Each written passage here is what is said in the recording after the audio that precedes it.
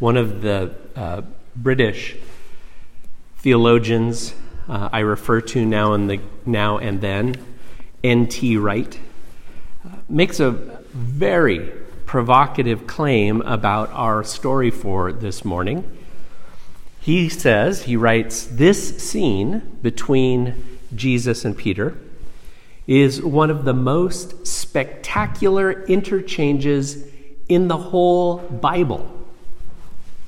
Now, that is a bold enough claim on its own, but he goes even further. This scene, he writes, between Jesus and Peter is one of the most spectacular interchanges in the whole Bible, perhaps in all of literature. As an English major, I am very taken aback. In all literature, even in just for the Bible, this all seems a little bit hyperbolic for me. And it probably comes across as even more extreme when we read it like we just have done. In a time of worship, when there are all sorts of other things going on, reading it isolated from all of the rest of the gospel and out of context. So for us to get any sense of the real beauty and power that is in this, of this interaction, we have to remember at least a few particular events that happened before this part of the story. And let me remind you of one scene, particularly from the night that Jesus was arrested. This is from chapter 13, verses 33 through 38. Jesus says, they're all gathered at the Last Supper. My children, I will be with you only a little longer. You will look for me, and just as I told the others, so I tell you now, where I am going, you cannot come. A new command I give you, love one another as I have loved you, so you must love one another. Simon Peter asked him, Lord, where are you going? Jesus replied, where I'm going, you cannot follow now, but you will follow later. Peter asked, Lord, why can't I follow you? Now, I will lay down my life for you. Then Jesus answered, will you really lay down your life for me? I tell you the truth, Peter, before the rooster crows, you will disown me 3 times. And Jesus was right. Before the sun dawned the next morning, Peter had disowned Jesus 3 times.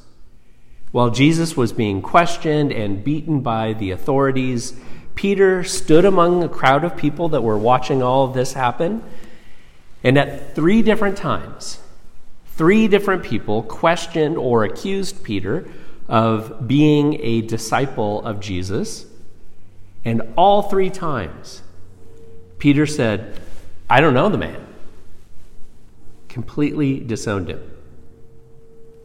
All that happened, and then in the next 24 to 72 hours, Jesus was crucified, died, was put in a tomb, and rose from the dead. And then Peter was among the disciples when Jesus appeared before them resurrected. However, as far as we know, Peter had not yet had a one-on-one conversation with Jesus about his betrayal, about his denying Jesus 3 times, until this moment portrayed in our story this morning.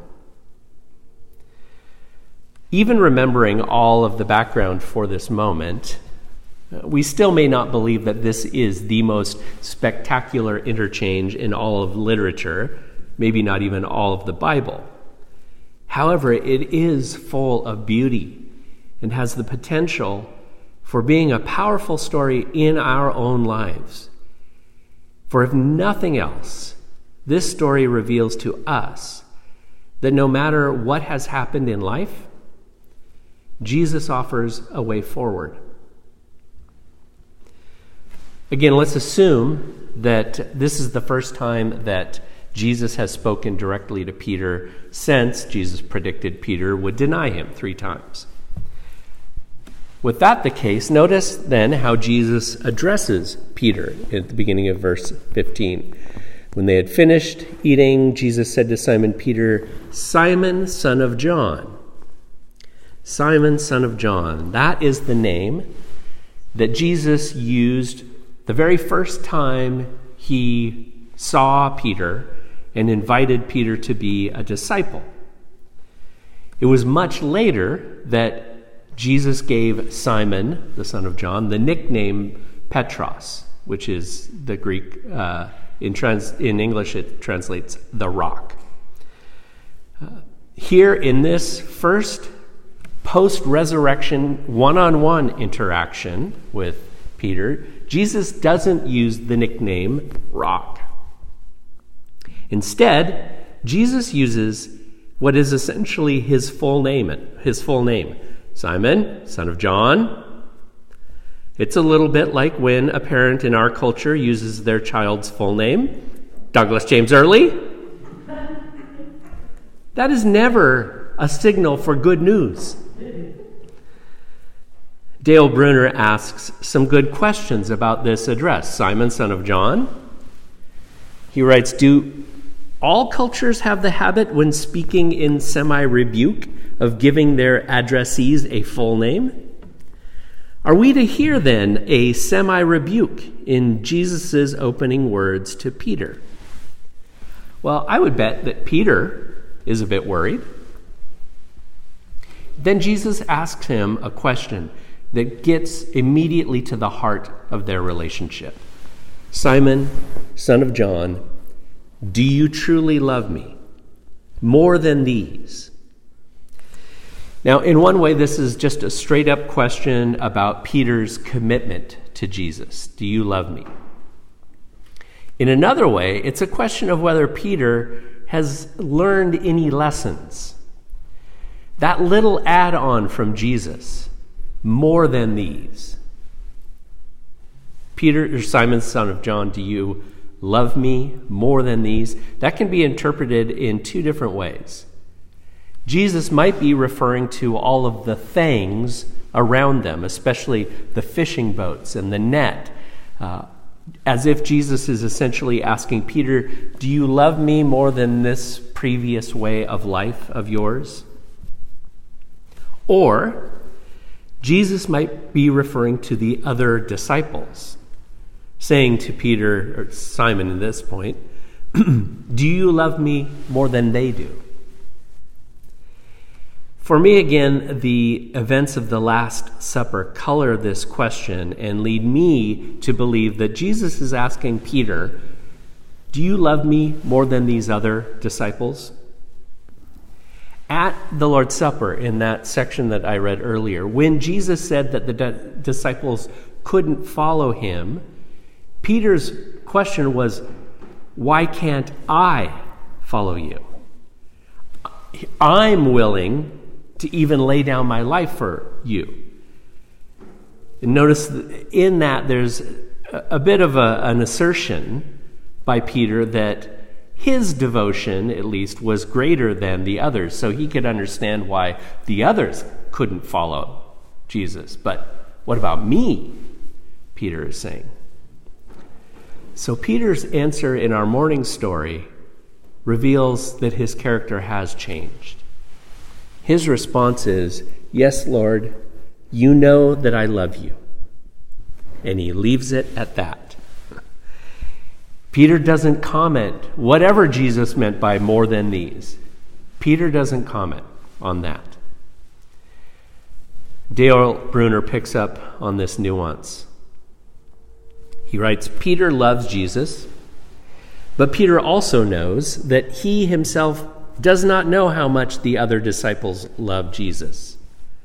And so he will no longer compare himself with others. That seems like a pretty good answer. It seems like Peter maybe has learned a few things, commits his devotion to Jesus. But then Jesus goes on and asks the same fundamental question 2 more times. Beginning of 16, again Jesus said, Simon, son of John, and again uses the full name still, do you truly love me? The 3rd time, beginning of verse 17, he said to him, Simon, son of John, do you love me? In verse 17, after that 3rd time that Jesus questions Peter, we hear this from John. Peter was hurt because Jesus asked him the 3rd time, do you love me? Why is Peter hurt? The answer to that likely depends on the reason that we attribute to Jesus for asking the same question 3 times. If we think that Jesus was trying to teach Peter a lesson in humility, it seems that Peter is probably a little defensive and a little exasperated by the 3rd time. But if we believe that Jesus has a more loving purpose than humiliation, Peter's hurt may be something different. Personally, I fall in with those who believe that Jesus wants to heal Peter and restore the relationship. I believe Jesus asks Peter to declare his love 3 times because Peter disowned him 3 times. Again, Dale Bruner ponders a possible reason for Jesus and in the multiple questions. Perhaps Jesus wanted Peter's last memory of this last main meeting with Jesus to be Peter's 3-fold, I do love you, Lord, rather than his shameful 3-fold, I don't know the man. Then Jesus meant his repeated questions pastorally. Jesus wanted to bring healing and restoration of their relationship. And if that's true, another writer, Raymond Brown, cites an alternative reason for Peter's hurt. It's notable that after Peter's hurt, Jesus doesn't ask again. Although the hurt is based on having been asked 3 times, some interpreters would trace Peter's sorrow to the fact that by his denials, he had given Jesus cause to doubt him in the first place. But now, Jesus has given Peter the opportunity to reverse all of that. And I believe that this is a profoundly beautiful act of forgiveness on the part of Jesus with Peter. That it's also a profoundly beautiful act of reconciliation on the part of Jesus with Peter. I think as well that the 3 commands that Jesus follows up with after each time Peter answers further reveal his forgiveness and reconciliation with Peter. After Peter declares his love for Jesus, Jesus tells Peter how to move forward. Verse 15c, feed my lambs. 16, take care of my sheep. 17, feed my sheep. There are slight differences in each of these commands, one of which I was talking about with the kids, but they share key similarities. First of all is that Jesus is quite clear about whose lambs and sheep these are. Feed my sheep, feed my lambs, take care of my sheep. They are his. Earlier in this gospel, John wrote down a teaching from Jesus in which Jesus claimed for himself the role of the good shepherd for all of his followers. They are his. And yet, here in our story, Jesus is enlisting Peter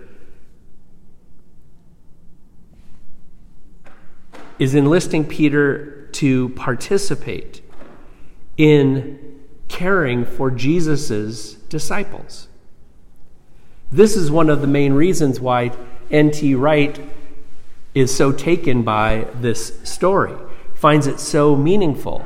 He writes about this: the most remarkable thing about this story is that by way of forgiveness, Jesus gives Peter a job to do. Jesus is sharing his own work, his own ministry with Peter. With Peter, of all people. At the beginning of this story, again, remember, Peter was living with the memory of having abandoned Jesus when Jesus was most vulnerable. Peter must have been significantly uncertain about where he stood with Jesus. I would think that Peter must have had at least some despair about his own personal future with Jesus. But by the end of this scene, Jesus has clearly forgiven Peter and given Peter a future in the work of Christ. And we know from scriptures, other scriptures, and the early church and historians that Peter followed Jesus' direction, these commands, well. Our New Testament passage is just one of the examples of this. Peter himself writes to another congregation, "To the elders among you I appeal as a fellow elder," again, sort of not putting himself above at all, "a witness of Christ's suffering and one who also will share in the glory to be revealed. Be shepherds of God's flock that is under your care, serving as overseers, not because you must, but because you are willing as God wants you to be, not greedy for money, but eager to serve, not lording it over those entrusted to you, but being examples. And when the chief shepherd appears, you will receive the crown of glory that will never fade." These are the words of a person who clearly loves Christ and is caring for those that have been entrusted to him. The great news is that Peter represents all of us. For various reasons, we all find ourselves at times uncertain about the way forward. Maybe we've made our own mistakes personally. Maybe we've hurt someone close to us. Maybe we've betrayed others. Maybe we've betrayed our own values. Maybe we've made poor decisions that have jeopardized our future, financially, relationally. We're uncertain about both where we stand and a way forward, a way out of it or through it. Sometimes we find ourselves uncertain about our way forward as a whole group. I feel that we are in this precise situation right now in several ways. As a congregation, as Christians in general, as people in the United States, as human beings on this globe, that we are uncertain about the way forward. And I feel this because of COVID and the ongoing possibilities with that, the push towards white nationalism, the heating of the globe. Our way forward is so uncertain in so many ways. I have heard myself and I have heard so many of those around me questioning, what do we do? I honestly believe that this morning's story presents us with at least a starting point. Love Christ and care for those who are near us, whomever they may be. These aren't the only things to do.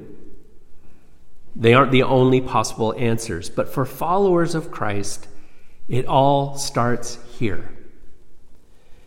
Again, I'll quote Tom Wright, who is so taken with this story. This is the way he puts it. Here is the secret of all Christian ministry, yours and mine, lay and ordained, full-time, part-time. It's the secret of everything from being a quiet back row member of a congregation to being a platform speaker at huge rallies and conferences. If you are going to do any single solitary thing as a follower and servant of Jesus, this is what it's built on. Somewhere deep down inside, there is a love for Jesus. And though goodness knows you've let him down enough times, he wants to find that love, to give you a chance to express it, to heal the hurts and the failures of the past, and to give you new works to do. What was true for Peter in this interaction with Jesus is true for all of us, always. No matter what has happened in life, Christ offers us a way forward. Love him first and foremost, and show that care, that love for him by caring for those whom Jesus has placed in our lives. We can't do everything. We can't do everything for everyone, but we can do this. Thanks be to God.